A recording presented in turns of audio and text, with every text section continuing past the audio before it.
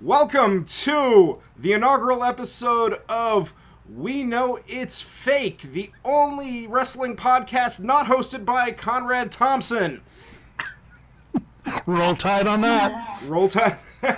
Thank you. And my future father-in-law, Ric Flair, is not here. Woo!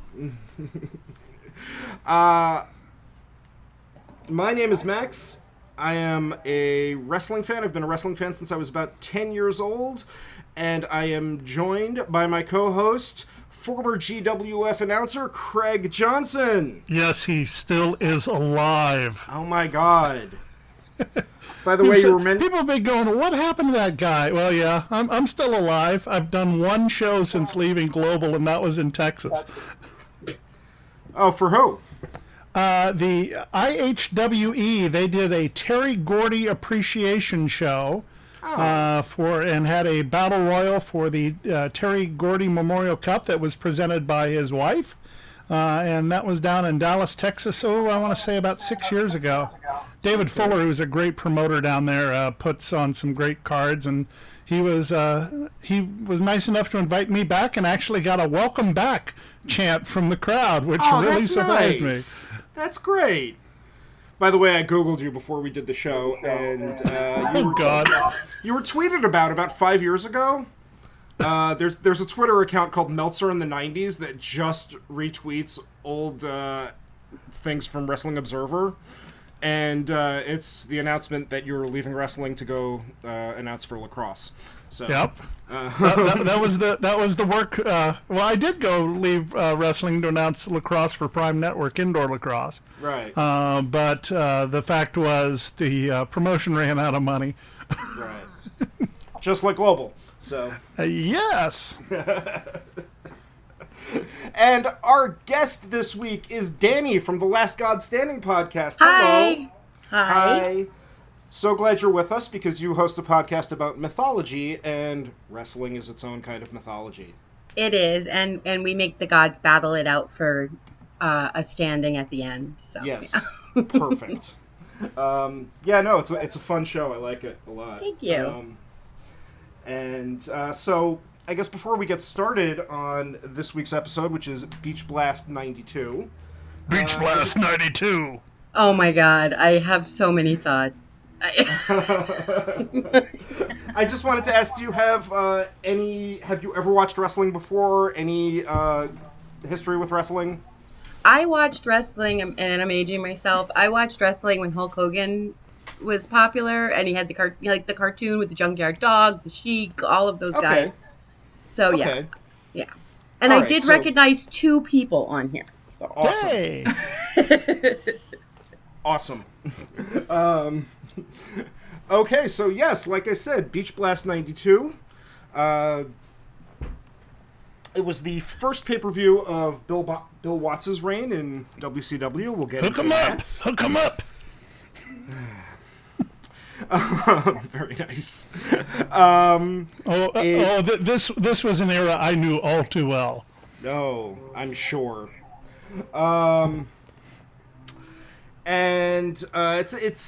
It's an interesting show. There are two matches that are considered among the best WCW ever put on in the same show, so that's kind of cool. But there were also things that make people go, God, yeah. What in the hell? Like a bikini competition with an evening gown competition inside. I have thoughts on that too. Oh, we'll get to that. I was going to say Buff Bagwell versus Greg Valentine, which is just a disaster. Oh my God. I know. There's so much happening here. But we start with possibly the most 1992 thing I've ever seen, which is a little animated intro of a wave turning into a muscle, which is pretty great. We are at the Mobile Civic Center in Mobile, Alabama, and crowd drew about 5,000 paid. Mobile, Alabama, home of one Percival Pringle III, who went on to become Paul Bearer. Welcome! Ooh, my Undertaker. Oh, I didn't know that. Mm-hmm. Listen, my first thought, after the intro was quite a shirt that Eric was wearing. Oh my God! Yes. Does Tony look like he's about 12 years old? Yes, he does. And Eric looks either like 2 years later. Eric would look either 10 years older or 10 years younger. There was a lot of man makeup happening there. Yeah. Bischoff looked like he tanned in an oven. Yeah, they're both really off-putting. Yeah, they looked a little not real. Now this is where we're going to get deep into the woods here. I actually know Maxie Spizak, who did a lot of the makeup for WCW. Okay. She was a makeup artist also for CNN, but she would do some stuff for WCW along with Janie, who was one of the secretaries who would also work with makeup. But oh my Lord, it looked like everybody. And we'll talk about Johnny B. Bad in a little bit. But it looked like everybody had gone to a tanning booth and had gone into overdrive. Oh my God, yes. You know what my first thought was, okay, it was filmed in the 90s and they didn't have the high definition and maybe it looked better then on different screens? Maybe. Not really. The only other thing I came away with that was I wrote down fanny pack because the guy... Yes, because they bring out Bill Watts, who is not dressed as a cowboy. He is dressed as a guy who just yelled at Dustin Reynolds in the locker room. He's wearing Zubaz and a fanny pack. It's amazing. I was like, oh my God, fanny pack. Now, if you hadn't bought this pay-per-view before, and this first part of the show was a commercial to keep you tuned into the show... By the fourth rule that Bill Watts would get through between the no top rope. Oh my God, yes. And did you keep count of how many times it's a concrete floor? There are no pads in WCW. Yeah. That's the rule. And just this entire era was so full of these Watts rules. And those of us who would be up in the stands during the center stage tapings, which would include myself, Scott Hudson, Stephen DeTruth from Global Days, and about five we're like, how much boring can you possibly make this show? I know. And try to have people watch it? He spends so much time putting over the light heavyweight championship. Which used to be the junior heavyweight championship, right. Which I'm surprised we didn't go into Denny, whatever his name was, from Oklahoma, who held it for so long. I almost said Denny Crane, but that would be Boston Legal. And the thing is, he keeps setting up things that I think that are going to happen that don't happen. Like, he talks about how Paulie and Medusa are banned from ringside during the Iron Man match. So, as a wrestling fan, I'm conditioned to think, okay, that means they're going to run in. No, they don't.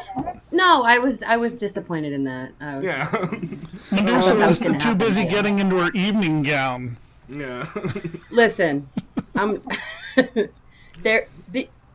wrote so much neon. Jesse the Body, I know him. That's what I wrote. Oh, he was one of the guys.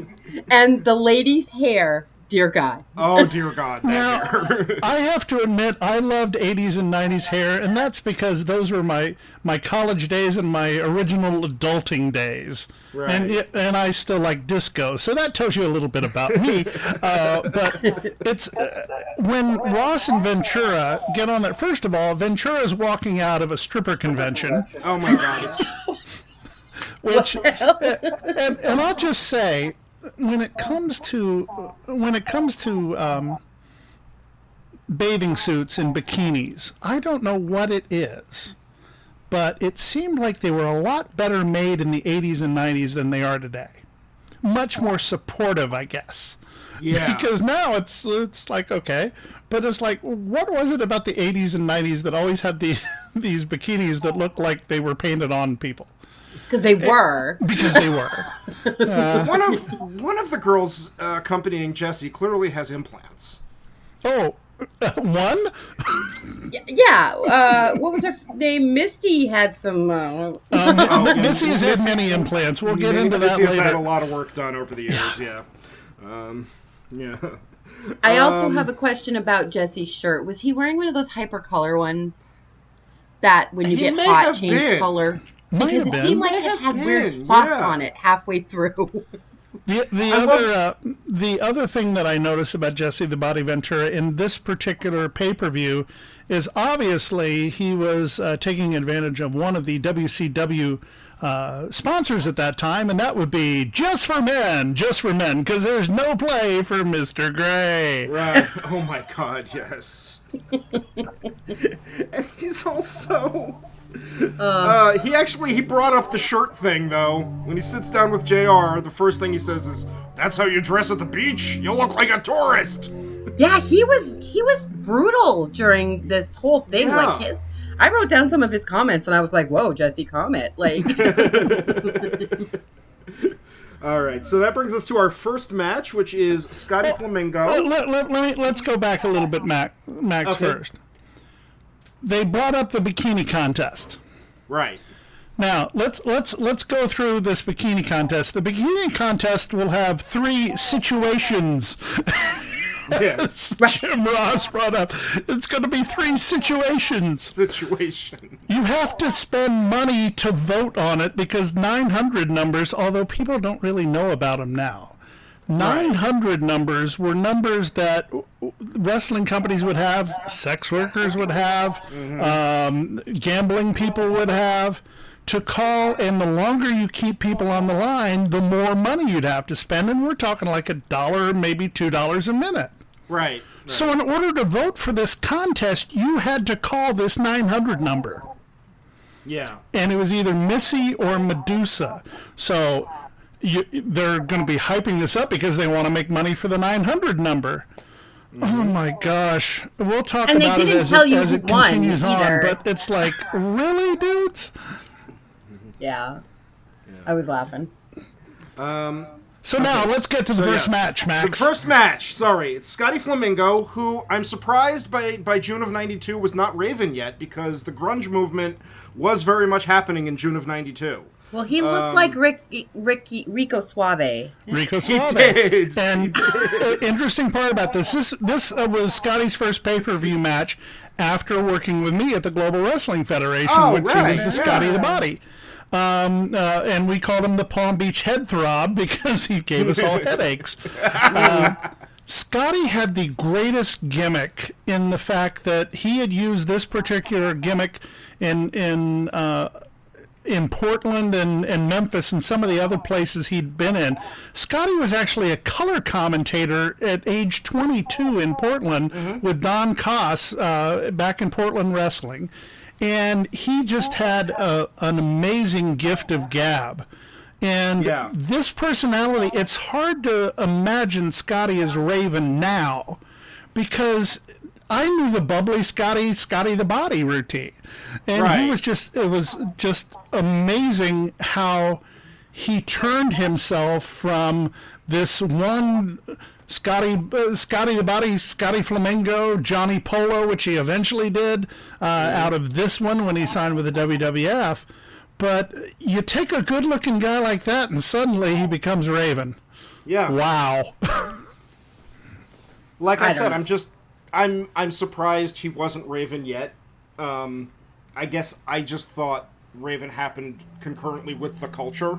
But no, I guess wrestling still had a lag period where they didn't know what was cool yet. And he is fighting Flying Brian. Not Flying Brian. Had to. And you're going to get my Van Earl rights through this entire thing. Nice. Do you want to know my favorite part about that whole wrestling match was? What's that? I'm going to tell Shorts? You. No. It was when Flying Brian pants Scotty Flamingo. Yes. I was impressed at his tan line. Yes. Yeah, that's Scotty. Yeah. There's a couple. They do the old school thing with there's a time limit draw. They actually build up the wrestler's weight. The weight is on the screen. By the way, I wrote down here, Craig, do you think the crowd was sweetened? It sure seemed like it because those fans, if you go back and look at this show, Yeah. Usually, now think about the pains that WWE goes to having really energetic fans in the front row. Oh my God! Yes, there was an about old lady in the front row Oh, of this show. the old lady in the front row. I wrote down about her. She sat there with her legs crossed, like she was at church. Her and her husband. I loved her because she kept getting into it, though. Yep. Yeah, but she was adorable. She was like cross her legs and put her hands on her lap, like go ahead. Like a proper Southern lady. Then every once in a while, like a heel would cheat or something, and she'd stand up and like wag her finger at them. She was pretty awesome.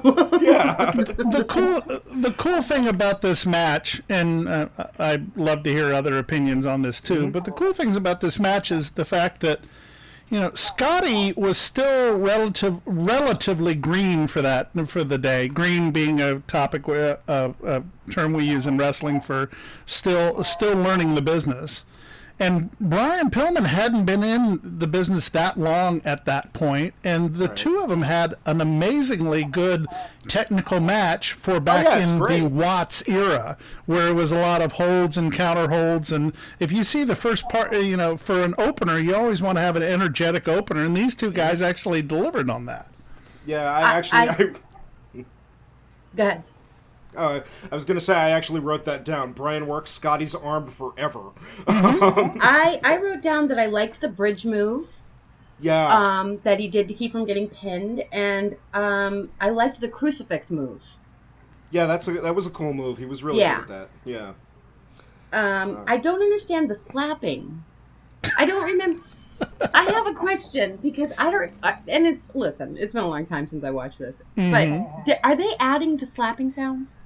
No, those chops when they hit the chest do that. No, in the face. There's every one. Almost all these matches had some face slapping, which I thought was weird. But you could clearly hear the slap. Are they hitting them that hard? They're stomping at the same time. Yeah, but it's a slap sound. Yeah, I can see what you're talking about. The WCW at this time didn't have the microphones like World Class did. And when World Class, you'd hear a slap or a punch or anything like that, it was very much because they worked pretty stiff back then. I don't see Scotty and Flying Brian working stiff, but slaps can go a lot farther than punches as far as sound is concerned.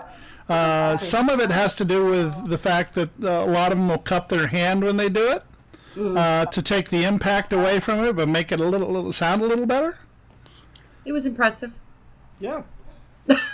Danny, I'm glad you're impressed. Thanks. So Scotty Flamingo wins this one. He is the new light heavyweight champion. Yeah, I wasn't happy with that. Okay. I don't know why I was invested in it, but I was, and I wrote down didn't like the win. Because the bad guy won. You're not supposed to. Wrestling is doing its job. Yeah, it's true. And I think at one point he sits on Flying Brian. Mm-hmm. Like he just sat on him. And I was like, is this a move? Well, before we get to the finish, especially, and I don't think you've watched many recent AEW pay-per-views, Danny, but there was a move that Cody did where he jumped over the top rope against, I think it was Santana and Ortiz, and he landed with his face right on the ramp and actually caused a pretty bad gash. Yeah. If you looked at Brian's dive, it was almost the exact same dive, except the stage was higher. Yeah. That face plant was like, oh my God, how did he not plant his face? Oh, there was a lot of time. Yeah, there was a lot of times I was like, oh.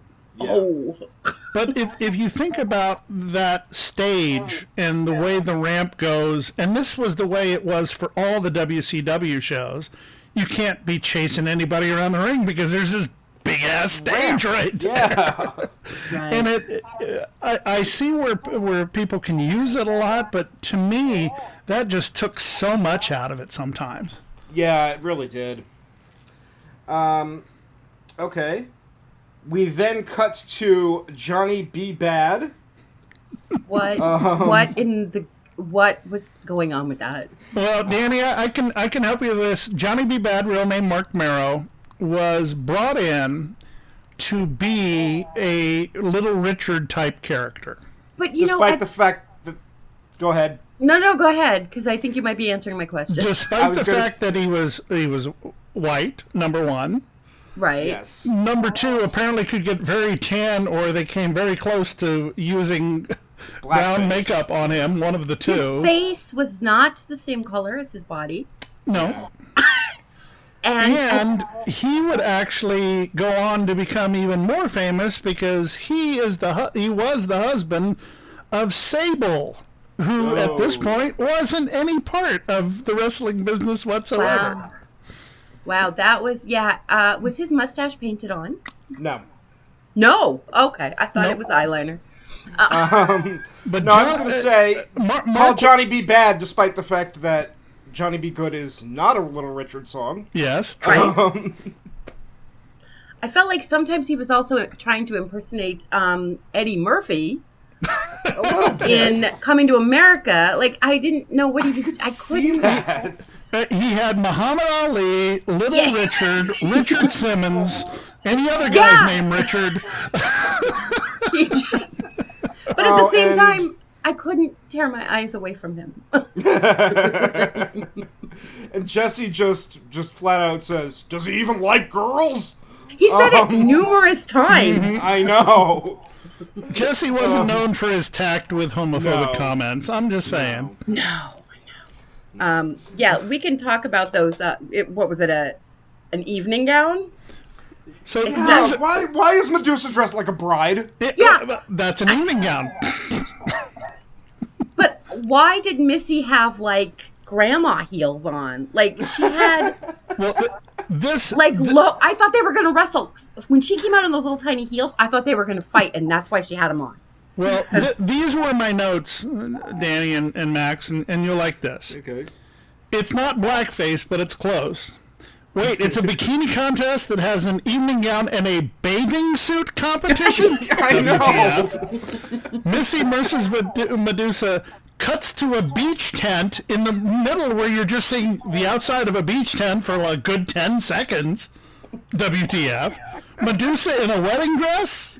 What WTF? I said, this is fart in church bad. I did compliment her bitch face. Oh, Medusa's bitch face is amazing. Yeah, and her black roses. So. Yeah. Well, which she throws to the crowd. I love that. My personal connection to this, and Danny, you'll find this to be quite interesting. I have actually had dinner with both of those ladies. Nice. Missy Hyatt took me out for my 30th birthday, and we became friends because I was working at CNN at the time, and she loved getting old hockey media guides because she was really into hockey players at the time. Rod Brindamore was the apple of her eye. Aww. Medusa, actually, when she was going out with Eddie Gilbert, and when Eddie was booking Global, Medusa and Eddie actually would come over to my house and have dinner. Medusa is an amazingly kind woman, just so very sweet. And Missy, when she's not being all airheaded, is a very sweet person as well. They had Missy as the baby face in this particular one. Medusa is the heel, but that's just because Medusa came off as the really tough chick, because Medusa was legit a very badass person. Missy was Missy. Doesn't Medusa drive a monster truck now? Medusa drives monster trucks now, and she... That makes me love her. Yeah, she was pretty amazing. If you looked at her old AWA work, she was actually not that bad of a worker at all. Back in the days when women were an attraction, she and Sensational Sherry would have a very long feud in the AWA. And Missy had many different personas as she went through, from when she was dating John Tatum, which is when I first met her, to when she would she was probably dating Greg Valentine at the time, which is why Greg Valentine was on that show. And then she would end up with Eddie Gilbert and many other people. And that's putting it nicely. But do you all know what Missy might be doing now? No. Now what? Missy does Civil War reenactments. That's awesome. Her full-time avocation right now. She does Civil War reenactments. She lives down, I think, in the Carolinas or something, and that is absolutely what she loves to do. I think she probably still has some different social media accounts where she shows off her assets, but yeah, she does Civil War reenactments, and I've always found that rather interesting for somebody who comes off as such a total airhead, because she's really accurate with what she does in the reenactments that she's a part of. That's fantastic. See, the things that you didn't realize you'd get out of this podcast by having me on.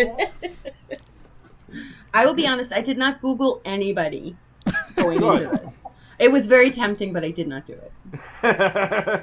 Okay, we then throw to Tony and Eric, but there's an error in the production because they actually have to plug the 900 number. Mm-hmm. Right.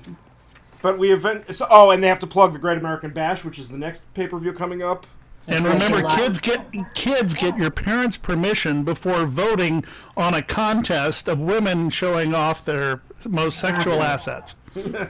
Get their permission.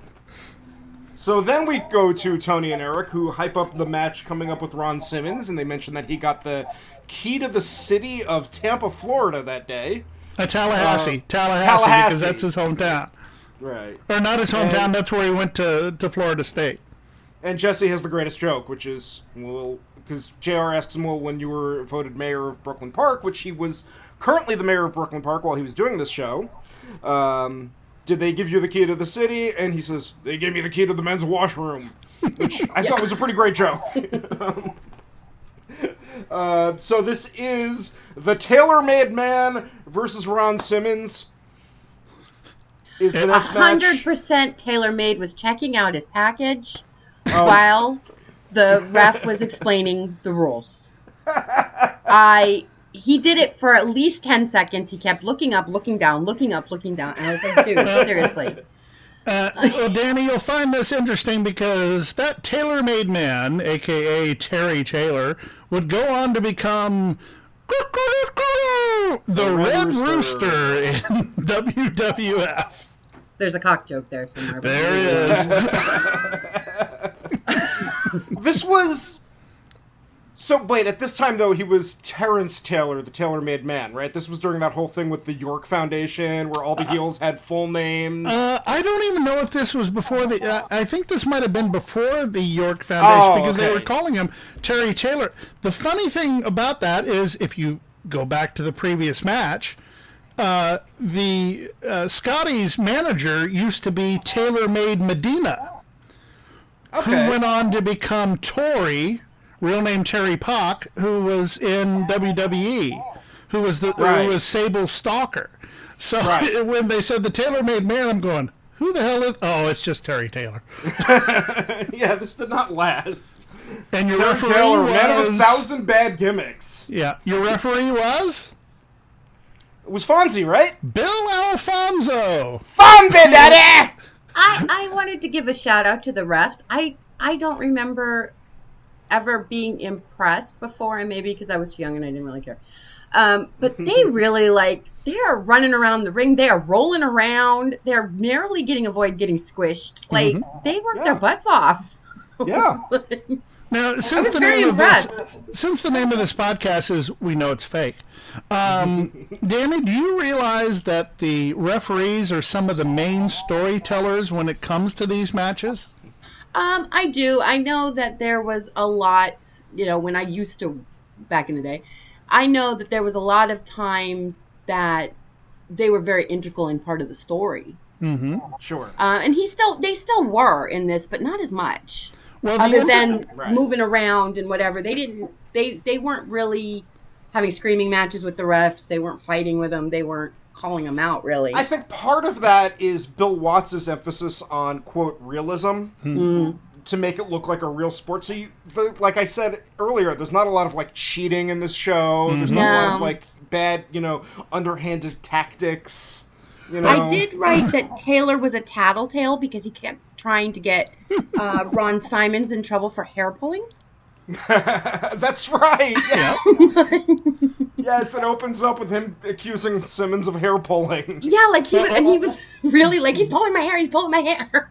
Now remember, All-American Ron Simmons. Yeah, you got to mention if you're going to be Jim Ross, Ron Simmons. You have to mention All-American Ron Simmons every time you say Ron Simmons. But actually, Danny, what I was talking about, them being part of the story, is and with this podcast being called We Know It's Fake, the referees actually take moves from one wrestler to another, and they are the main source of communication between one wrestler and another as to what they want to do next. Oh. So now you see what I was talking about there, because you will see the referee saying, how you doing, how you doing? And he's usually trying to cover up what a wrestler might be saying to him to be able to communicate to another person, especially when they've thrown somebody out on the floor or when they're trying to, when the match is first starting. A lot of it is a lot more, I guess you could say, choreographed now, where the wrestlers really get into it. But back then, a lot of it was called in the ring between the two wrestlers. But when the wrestlers were apart, the referee would take whatever was going to happen next between the two. And the match was usually called by the heel or the bad guy, which in this case would be Terry Taylor. Terry Taylor is now one of the top coaches when it comes to new talent anywhere. So he's when it comes to technical wrestling, Terry Taylor was pretty damn good.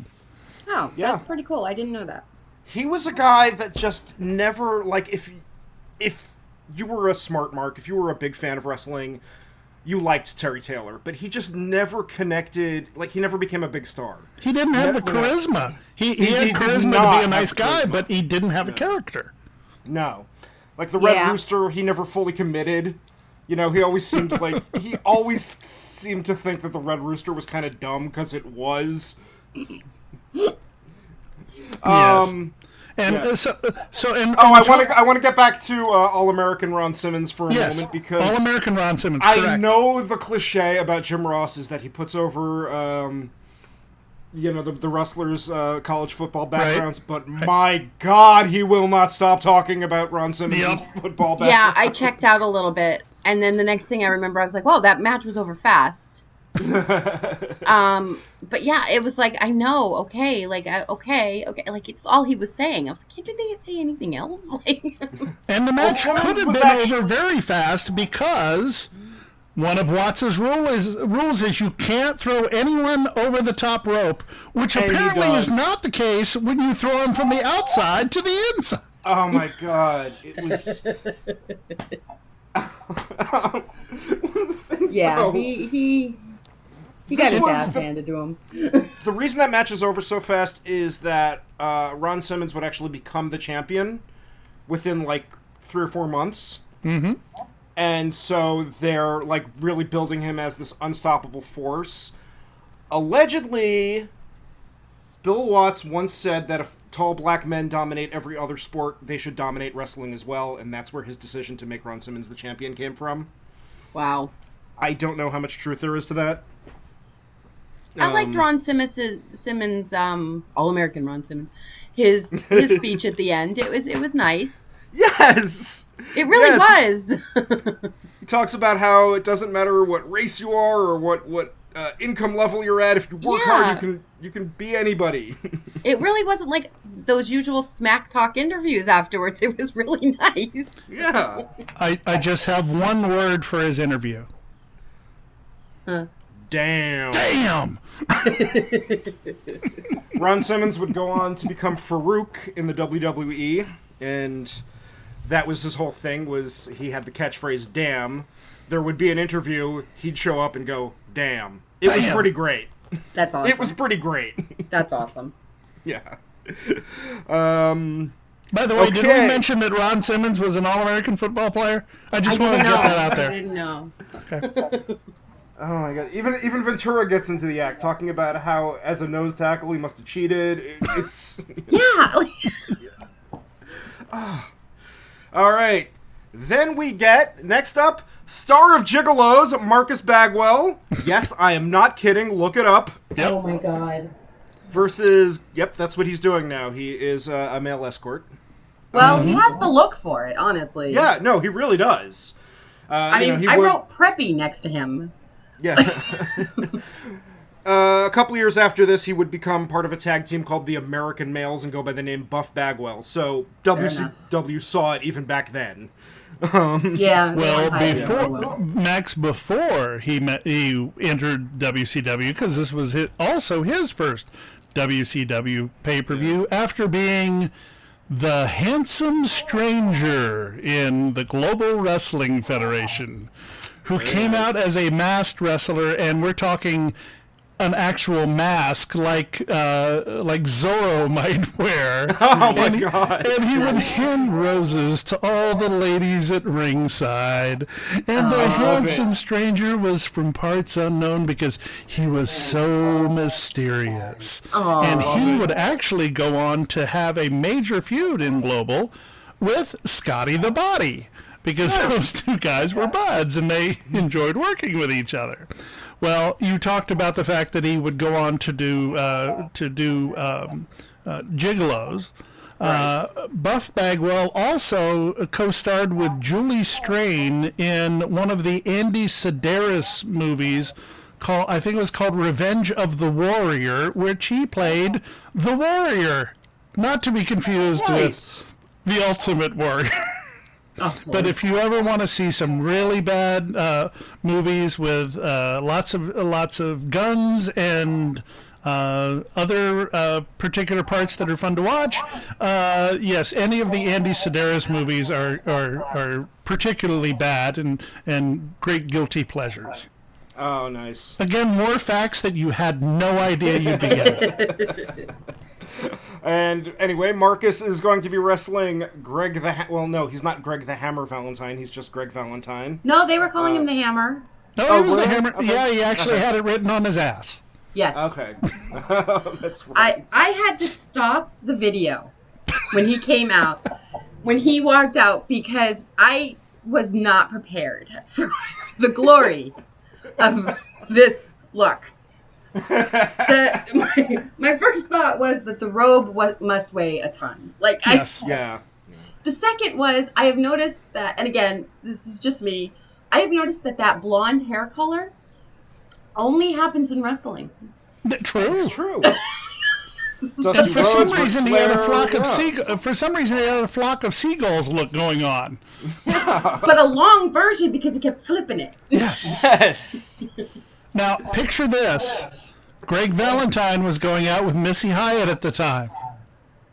Really? Okay. Yeah. I can't. I try not to picture it. Kind of a May-December thing. Yeah. No. Yeah. I wrote down he does not look fit. Is he okay? I wrote, is he okay? Because he went into the ring like he'd already been wrestling for several hours. Well, he broke Wahoo's leg earlier, That's right. years earlier. No, he was about 20 years into his career at this point. Oh, yeah. And, that's the story they're trying to tell with the match, is like the young up-and-comer is taking on the veteran, but oof. Yeah, he looked not well. He took 2 drop kicks in a row. Yeah. And then gets out of the ring, and Jesse Ventura says, I don't blame him. Like, you need to get out of the ring and, recoup and get back in. Okay. Jim Ross gives one of his best lines in the entire pay-per-view on this, because he loves using the word situation. Yes. And this was a diverse situation with these two guys wrestling. I have that written down. What? But Sprayberry High School, that he talked about Buff Bagwell, is actually where I'm trying to remember if it's where Cody went to school or where Xavier Woods went to school, but one of the two went to school there. And Sprayberry High School is in Marietta, Georgia, right down the street from the Big Chicken. Okay. Again, things that you didn't know you were going to get on this podcast. Someday I'm going to be somewhere and I'm going to have a fountain of information. Danny, Google the Big Chicken Marietta and you will just absolutely die when you see what the Big Chicken is in Marietta. Oh, no. Oh, wait. In Georgia? Yeah. I think I've seen it. Nice. If you think it has something to do with the Colonel, it does. Yeah, no, I think my sister, I was in Georgia in November, and I think my sister took me to see it. Nice. Max is going, where did I lose control of this podcast? I know, sorry, Max. Yes, I did see this. Yes, she did take me to see this. Everybody Google the Big Chicken Marietta, Georgia. Do it. One of my notes for this match, my first fast forward of the night. Oh my God! Yes. Who is the heel? Who is the face? And the old lady is really loving the stuff. Yes. The figure four, and we are done. But God, did they hold hands long enough at the end there to determine whether or not he was going to give up? Yeah. Oh my God. A lovely respite, a lovely romantic respite between future gigolo Buff Bagwell and Pee-wee Coked Anderson. up Greg Valentine, yeah. it's I don't know. I was like, is he gonna? I thought he was gonna like pass out. All right. Then we get our only video package of the night, highlighting the Cactus Jack and Sting feud, where we see the last time Cactus Jack was involved in a Falls Count Anywhere match with Van Hammer. Van Hammer. Yeah, and they highlight the Abdullah the Butcher run-in for some reason. Oh, okay. Is that the guy who hit him with the shovel? Yes. Okay. Well, since we were talking about food earlier, Abdullah the Butcher, who was involved in many great feuds, including legendary feuds with Bruiser Brody, both in Japan, in Puerto Rico, and in the United States, would go on to open Abdullah the Butcher's House of Chicken and Ribs in Atlanta, Georgia, which recently closed. I thought it was Chinese food and ribs. It might be Chinese food and ribs. You might be correct there.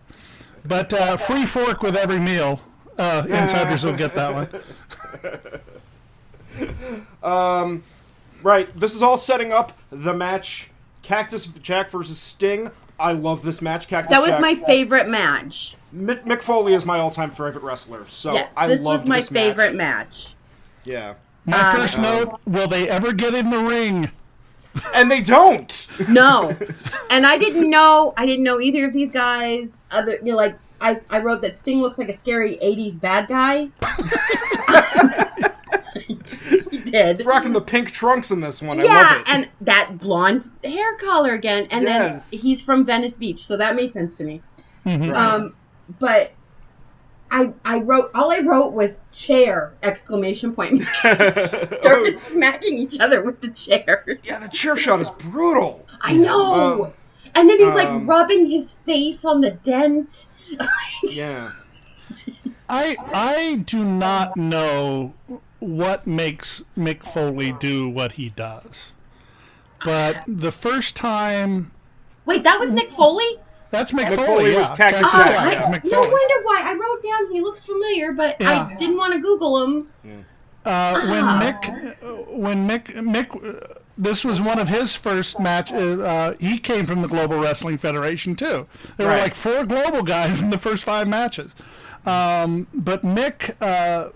I saw Mick in Philadelphia working for the Tri-State Wrestling Federation, which was the predecessor of ECW.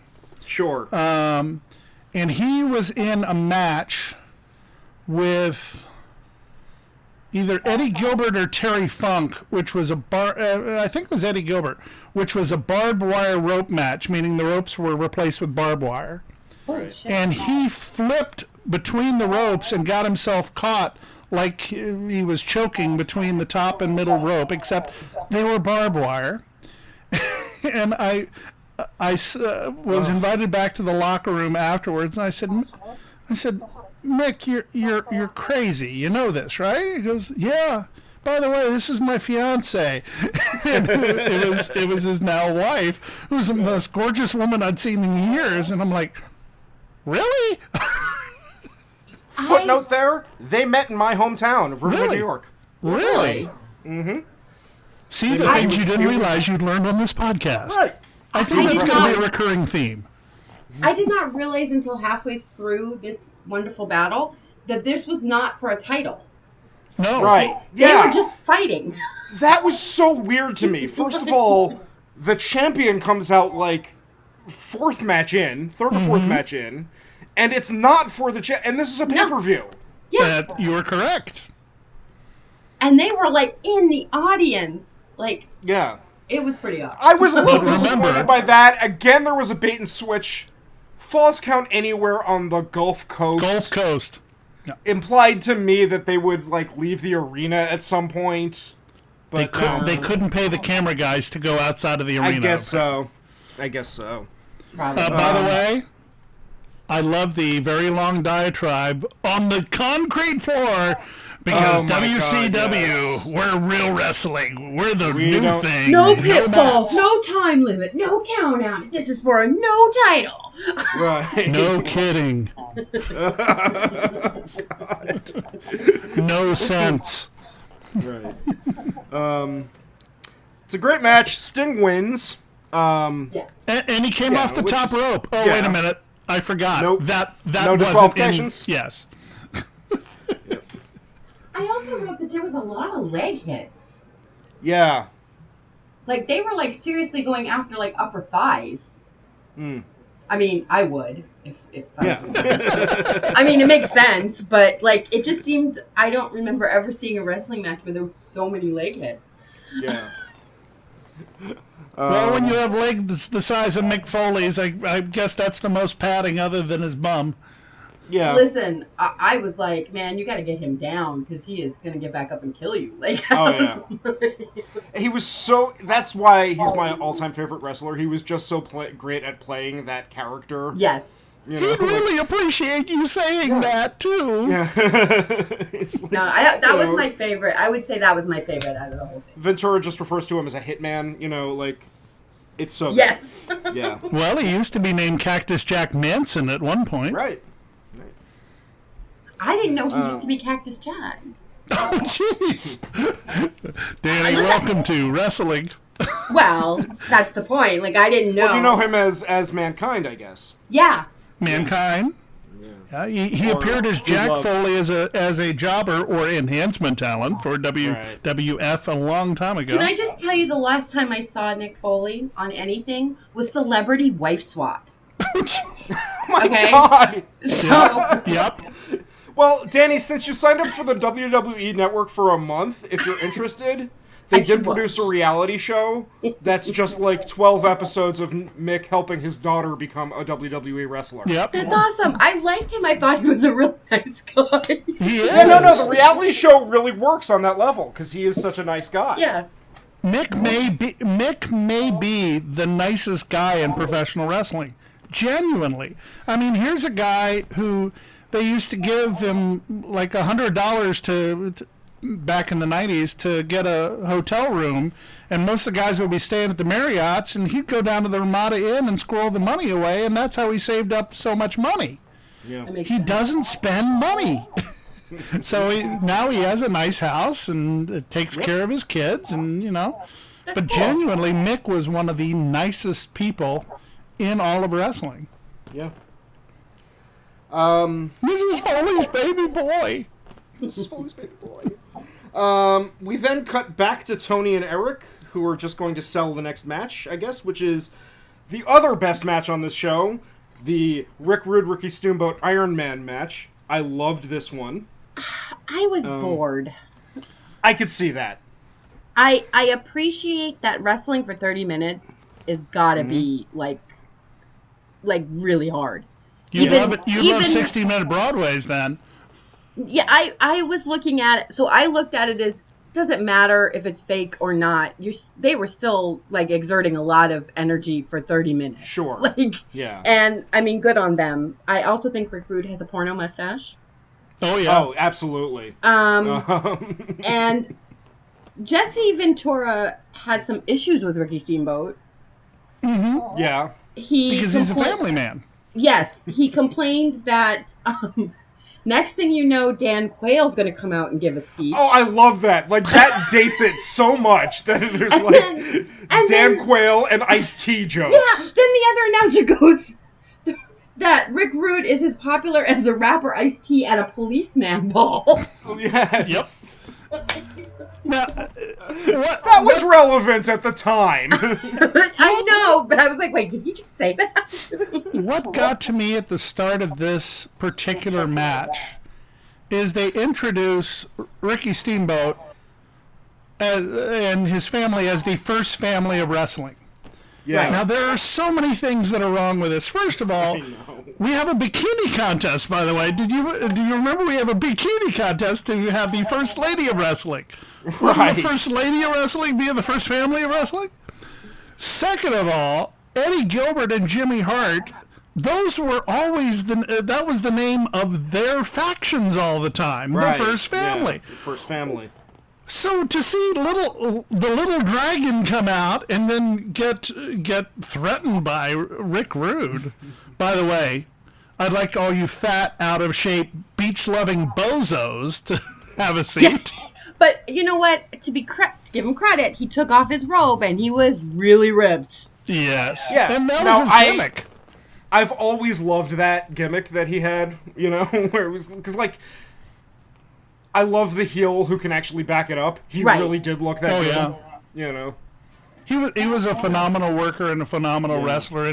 And when you said that this was the best match on the night, it was, Danny, it was a very classic wrestling match, which would go over beautifully in the 90s, or actually it's more 80s, almost an 80s style Mid-Atlantic match. It was southern as hell. Yeah.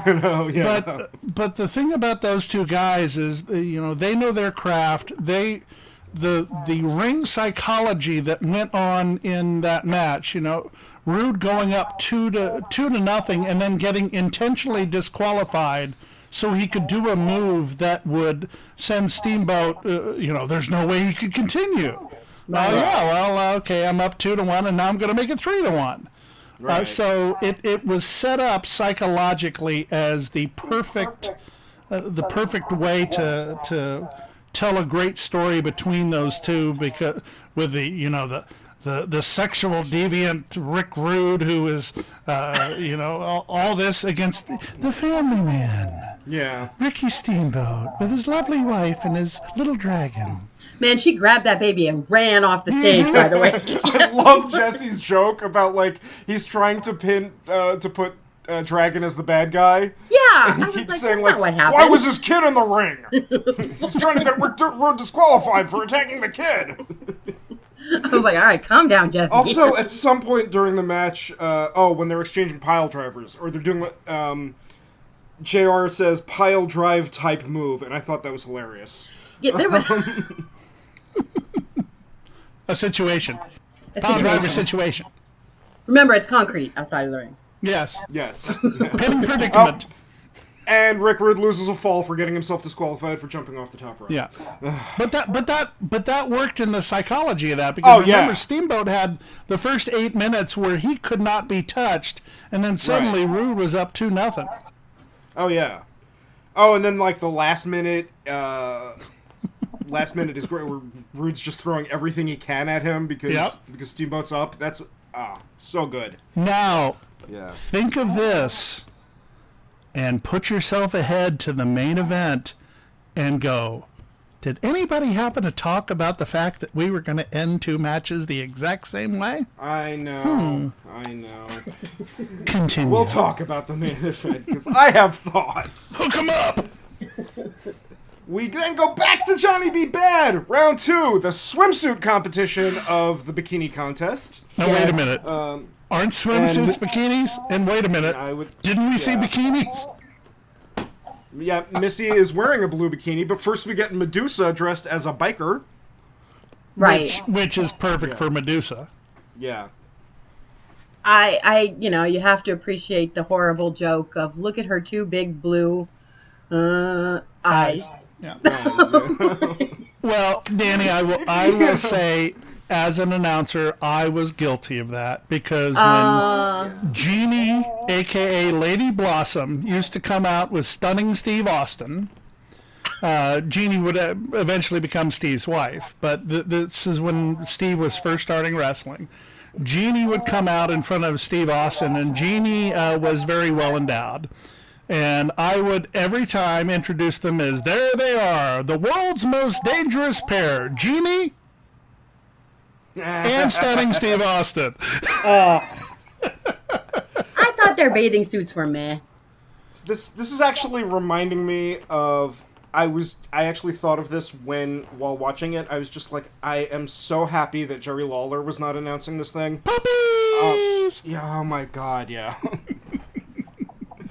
So the bathing suits you were not high on? Nah, I wanted something better from Medusa, honestly. Yeah. A little more skin? No, I felt like I wanted it to be a little more badass. Yeah, okay. I don't even care about like the skin. I just wanted it to be a little more badass. She was covering her badass a lot of the time. I know. And listen, I'm totally fine with that. But I just felt like, I don't know, I kind of wanted her to like, I liked the bitch face that she gave in the first one. I like how she was a little snotty to Johnny B. Yeah. I just thought, I don't know. I thought she was going to come out with like a chainsaw. I have no idea. I don't know who this woman was, so I actually kept waiting for a Medusa thing. Like, right. Like, because then she came out with into Last God Standing. Yes. Right. But she came out with sunglasses on, and I'm like, oh. Like, first she came out with the veil, and I was like, oh, is that her thing? Like, she doesn't look at guys, like, they'll turn to stone, ha, ha, ha. But no, it didn't happen, so. No, I'm sorry. I think the original name, because her real name is Deborah Michelli, but her original name was Medusa Michelli, which makes perfect sense. But of course, in wrestling, you can only have one name. Yeah. Right. Listen, I loved her name. I was all down for. I think she has amazing arms. Oh yeah. But yeah, I was a little underwhelmed with the bathing suit. Aww. I know. I'm not the judge, what was Missy wearing at this point? It was like Missy was wearing the blue bikini. Twins. Oh no! Yes, yeah. Yes.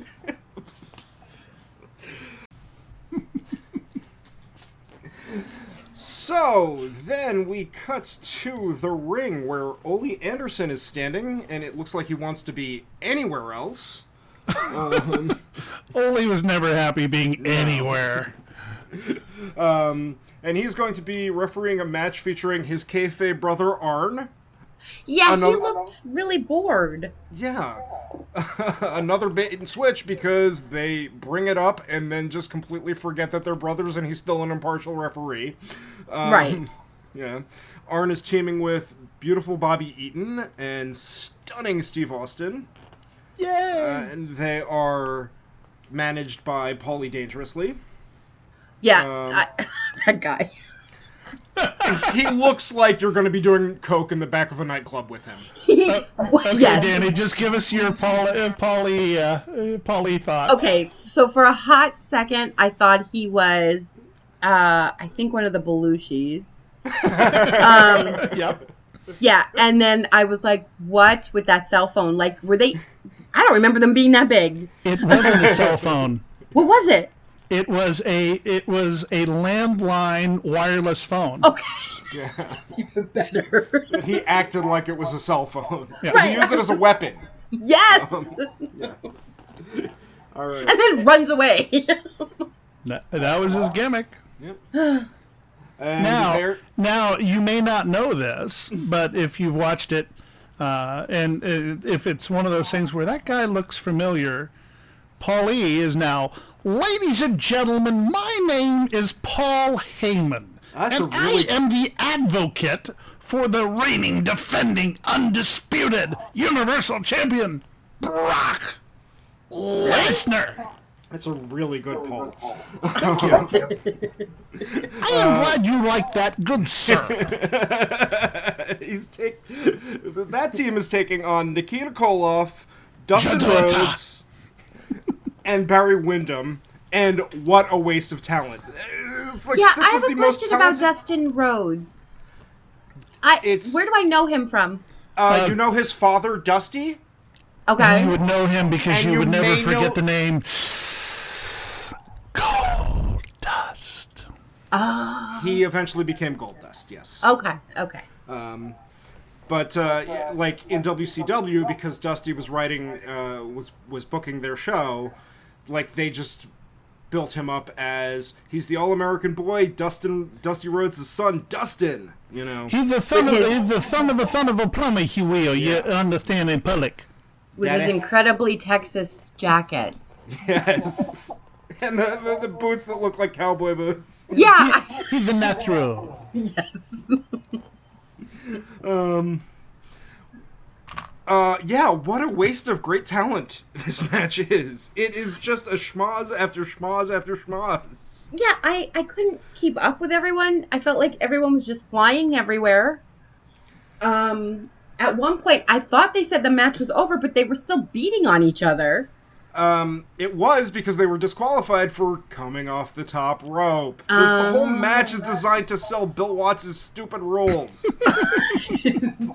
With senior official Ole Anderson, who was never an official before, and I don't think ever officiated ever again. And they did mention the brother relationship again at the end. But they never use it. Like, again, it's wrestling. You think, okay, they're setting it up so that he'll be partial to where's the my side soap opera? Where's my soap opera? Yeah, exactly. Max, actually, I think he was... Arn was always billed as a cousin to Gene and Ole, who were the actual brothers. Oh, okay. I thought and then there was another brother. cousin named Lars, who was the black sheep that they got rid of. But that was probably before you were even born. By the way, this pay-per-view aired 2 days after my 16th birthday. Ooh. Oh, your 16th birthday? Yep. Oh my God, I was 20 years old. Okay. I had to do the math. And they keep selling the bikini contest throughout this match. They put up like the graphic on the lower third where they show that like Medusa's up 51% to 49%. And Jesse Ventura just keeps bitching that he's not judging it or emceeing it. So much. Let's talk toxic masculinity. I also thought Jesse Ventura looked like every meathead I knew in California at that time. Oh, I'm sure. Yes. Even though he's from, I think, Minnesota, I was like, he looks like every meathead I knew in California. Like, I was like, that was the ultimate look right there. Yep, the scarf on the head. Oh my God. Sleeveless t-shirt. Yes. The sunglasses. Yeah. Oh, God. Yeah. And Paulie looks like a lot of guys I knew in college, because I'm from New York, so... The one time I got to work for Paulie was just a hell of an experience. I got to be a ring announcer for a show, an ECW show in Fort Lauderdale. Oh, nice. And I didn't have any coat and tie. I just happened to be in Fort Lauderdale, and they needed a ring announcer. So I was wearing like this flowered golf shirt. And so I got in the ring to welcome everybody and realized not a good idea. So I just stayed at the side of the ring. And Joel Gertner comes out and says, well, if it isn't Andrew Cunanan, who, if you remember, was... apparently the very strange murderer of Versace or something like that. God. Oh no. And I went, oh, thanks, Joel. Joel's actually one of my new Facebook friends, so maybe we might have to bring Joel the Stud Muffin Gertner on here. Oh, that would be fun. I'd love to talk to him. Like I said, the faces go over because Arn jumps off the top rope. It's fine, I guess, this match. It's fine. It's filler between two bikini contests. Yeah. Let's just face it.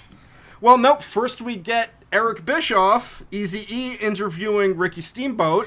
God, yes. Was Ricky reading cue cards? I think so. Okay. Ricky was not a good talker. No.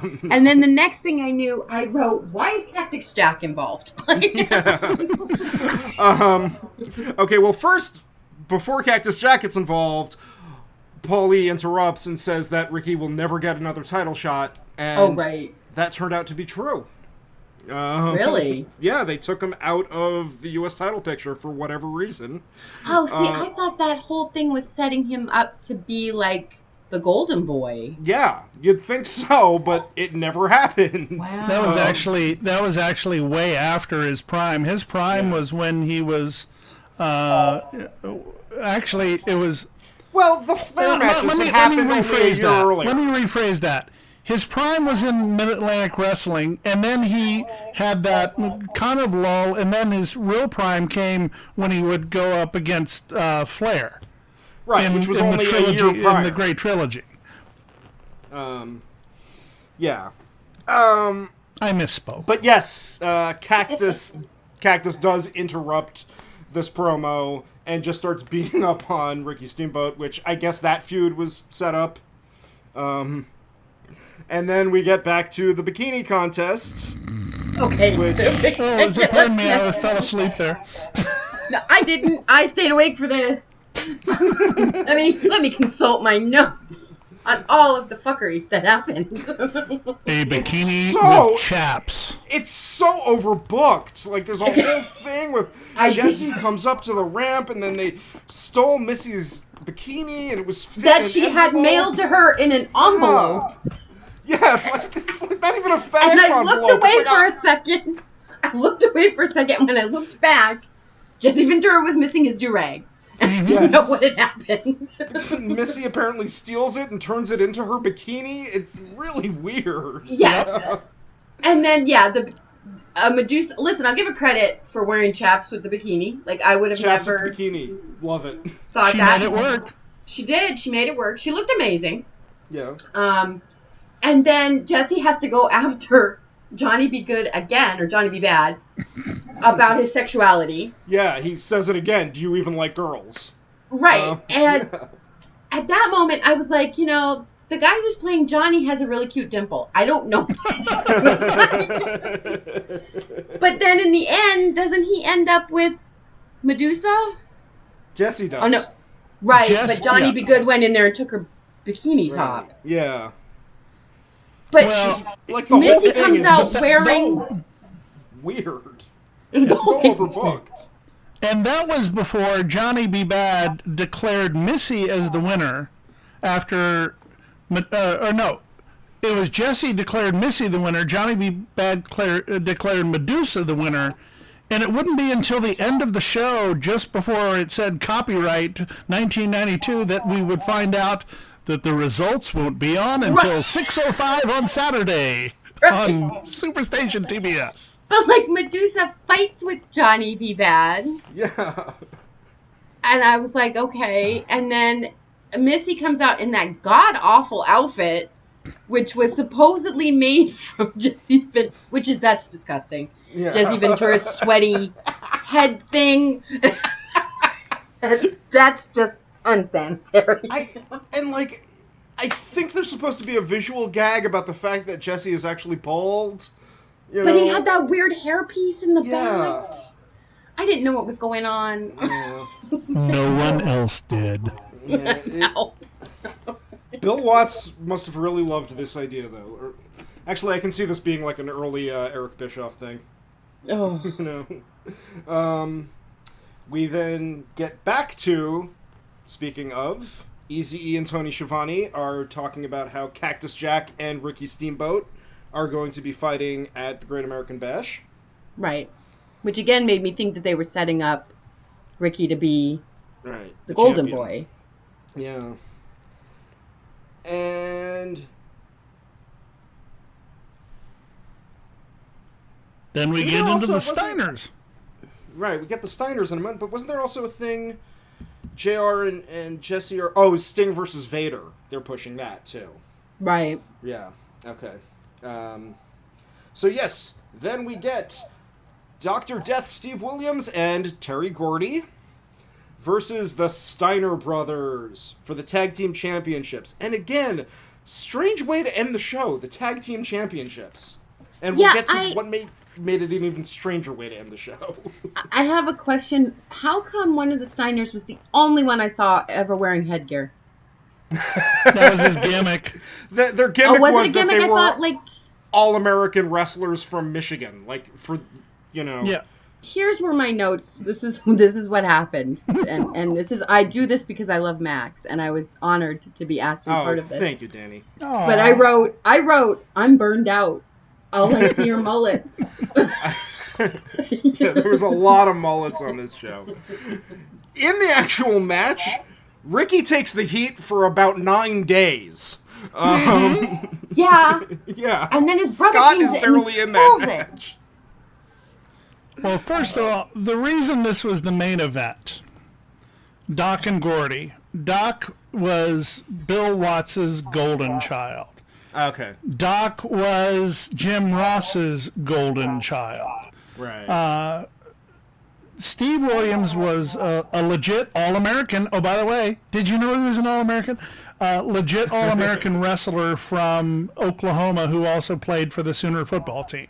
Right. Which is obviously why JR loves him so much. But...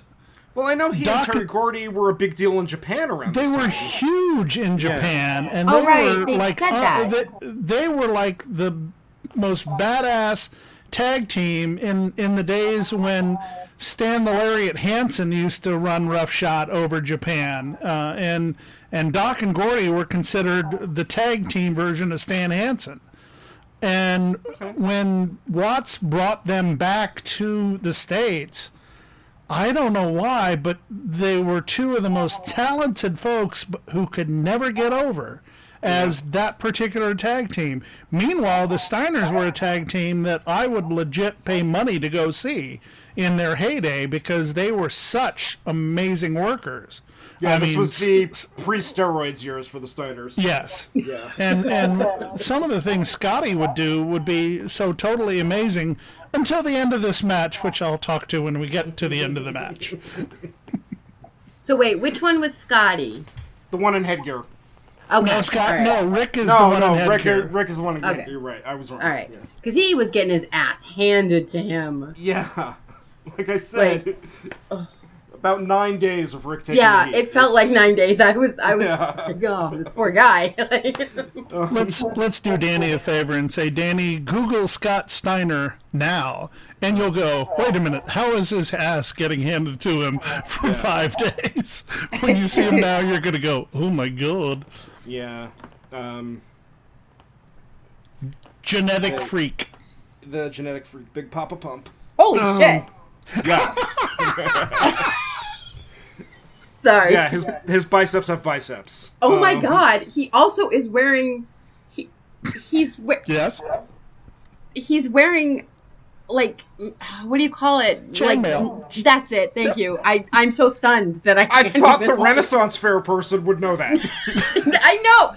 I was so stunned, it knocked my knowledge of Ren Fair crap out of my brain.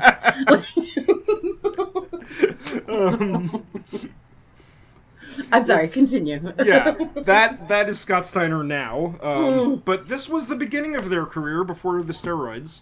I mean, it's a good match. It's like I get it, Danny. It's, at the end of a long wrestling show that you don't typically watch wrestling. I get that you're completely burned out by this point, but I think it's fine. I liked the end. I liked the last 4 minutes of it. Right. Mm-hmm. It goes Broadway. Which yes. Which probably was why I liked it. They wrestle to the time limit draw, which I guess is to protect Dr. Death, but keep the belts on the Steiners. But let's talk about the last 9 seconds of the match. Okay. So you can hear Tony Gillum counting down from 10. Yes. Yep. At 9, Scott Steiner tries to pin and gets a 2 count. Right. While Gillum is counting down to 4, Scott Steiner signals, "I'm going to do my big finish," realizing that you need at least 3 to do a pinfall. Yeah. And he's still going to signal for that big finish. And then Pee Wee Anderson leaps over both wrestlers, goes as high as he possibly can to be able to at least give him a 1 count before.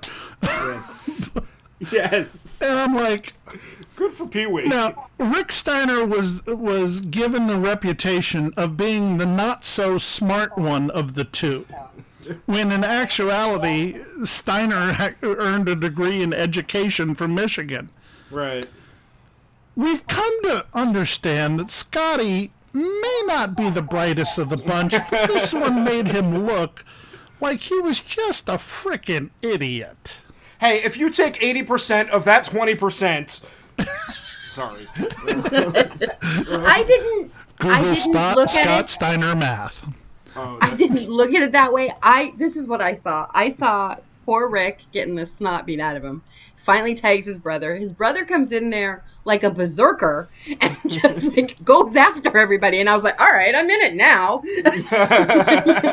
And for those of you listening at home, a John Nord reference comes in about 2 hours into the... Nice. Huss! Huss! Hush! Hush! But, Danny's going, what are they talking about? That's okay. But yeah, Dr. Death and Terry Gordy, they were fine. They were there. Craig, you're absolutely right. Dr. Death has never done it for me, Well, Brawl for All killed him, first of all. Oh, sure. But that's a story for another day. That is a story. Talking to Jim Cornette all of a sudden. No, I agree. Brawl for All killed him. Max, I almost like you, but it takes you an hour and a half to watch 60 Minutes. Oh, boy. All right, and that's it. Oh, we then go to Eric and Tony yet again, pushing the Great American Bash. Yeah, but remember, we had 2 non-finishes to finish the show. Yes. The bikini contest. Yeah. And the main event, going to a time limit draw. That is not how you end a pay-per-view. 3, because the match before the bikini contest ends in a DQ. Oh, God. So I have a question. How much were people paying for this? Was it like $40? $39.95. Yeah, that's what I thought. Yeah. It did a decent buy rate, though. It was like a .03, which for a 1992 WCW show is not bad.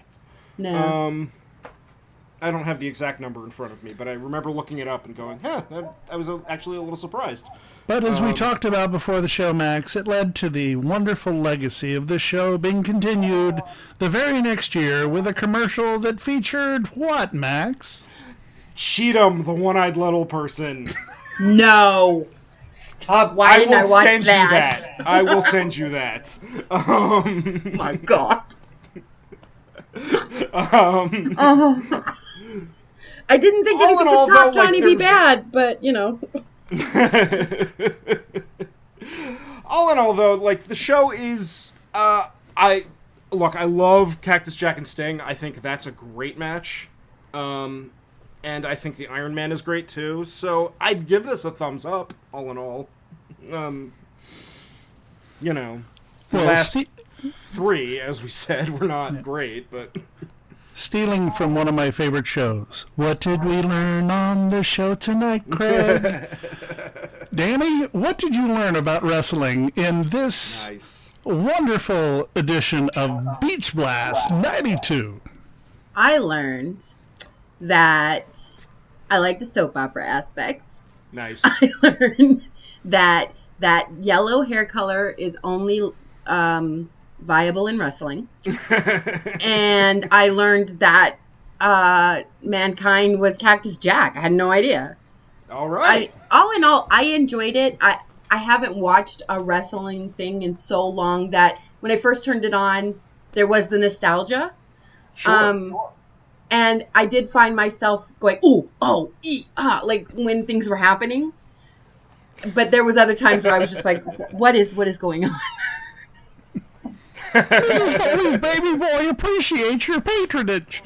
But I loved the audience. Like, there was so many people in that audience that were so 90s. Yes. Again, that old lady, that is she was the best. That is so Southern wrestling, you know? Yes, and I want to know who got that, her like, and her that's husband. Her seat. She's there every week, you know? She's not a listener of the show. We know it's fake. I want to believe that she brings them, like, snacks. Yes. Yes. Only to the good guys. Yes. She brings snacks to the good guys, yeah. Yes. All right, so, Danny, before we go, can you please put over where we can find you? We are at... Oh, man, you're going to make me use my brain. Like, didn't I just watch 3 hours of wrestling? I really appreciate that. Like, by the way, little behind the scenes for everybody. We were actually set for our very first episode to go with a different guest. He had family emergency. He had to drop out at the last minute. So I texted Danny and I was like, can you please watch a wrestling show and then come talk about it with me for an hour? And she was actually, he said, so. Would you like to be on my podcast? And I said, yes, but I should probably ask what it's about. So we are at lastgodstanding.podbean.com. We're also on Apple iTunes. We just rate the gods. We talk. Really, the name of the show should be called Zeus is an Asshole. I thought Zach Morris was Zach Morris is trash. That's all. Yeah. This one is Zeus is an Asshole. But yeah, you can find us there, and we will definitely be giving a shout out for your We Know It's Fake. Oh, thank you. Yeah, we love Max. No, it's a lot of fun. I've listened to the show. I just started actually the one that you just put out with Athena. It's really good. So, yeah, that's. I feel bad. Poor Teresa. Like, I get into the, like, it's feminist and blah, blah, blah. And she's like, I just want to have fun. And there's no truth to the rumor that Last God Standing, the pay-per-view, will be coming out. No. This virus actually killed our live show. Aww. Yeah. I'm sorry. No, it's happened to a lot of podcasts. Yeah, we had a whole plan, but we'll figure it out. But yeah, we will definitely talk about this. I will for sure talk about this because I love to talk about stuff that's not God related. And you were absolutely delightful. If I can use my best Paul Heyman and tell you, ma'am, that you were certainly a delightful guest on this podcast. Well, I really appreciate being invited, and it was a lot of fun. Thank you. And you can find We Know It's Fake at We Know It's Fake 1 on Twitter. And we are also We Know It's Fake at gmail.com. And I think that's all the contact info we have right now. This is I've gone into hiding, so you don't need to find me. Okay. If people like it, just please reach out. I think we're going to set up a Patreon soon. And good night. Good night. So long, farewell, auf Wiedersehen, adieu. Hey, I can't afford to pay for that. Yeah, really. No singing. Are we still recording? Yes. We are still recording. I'm going to stop it now.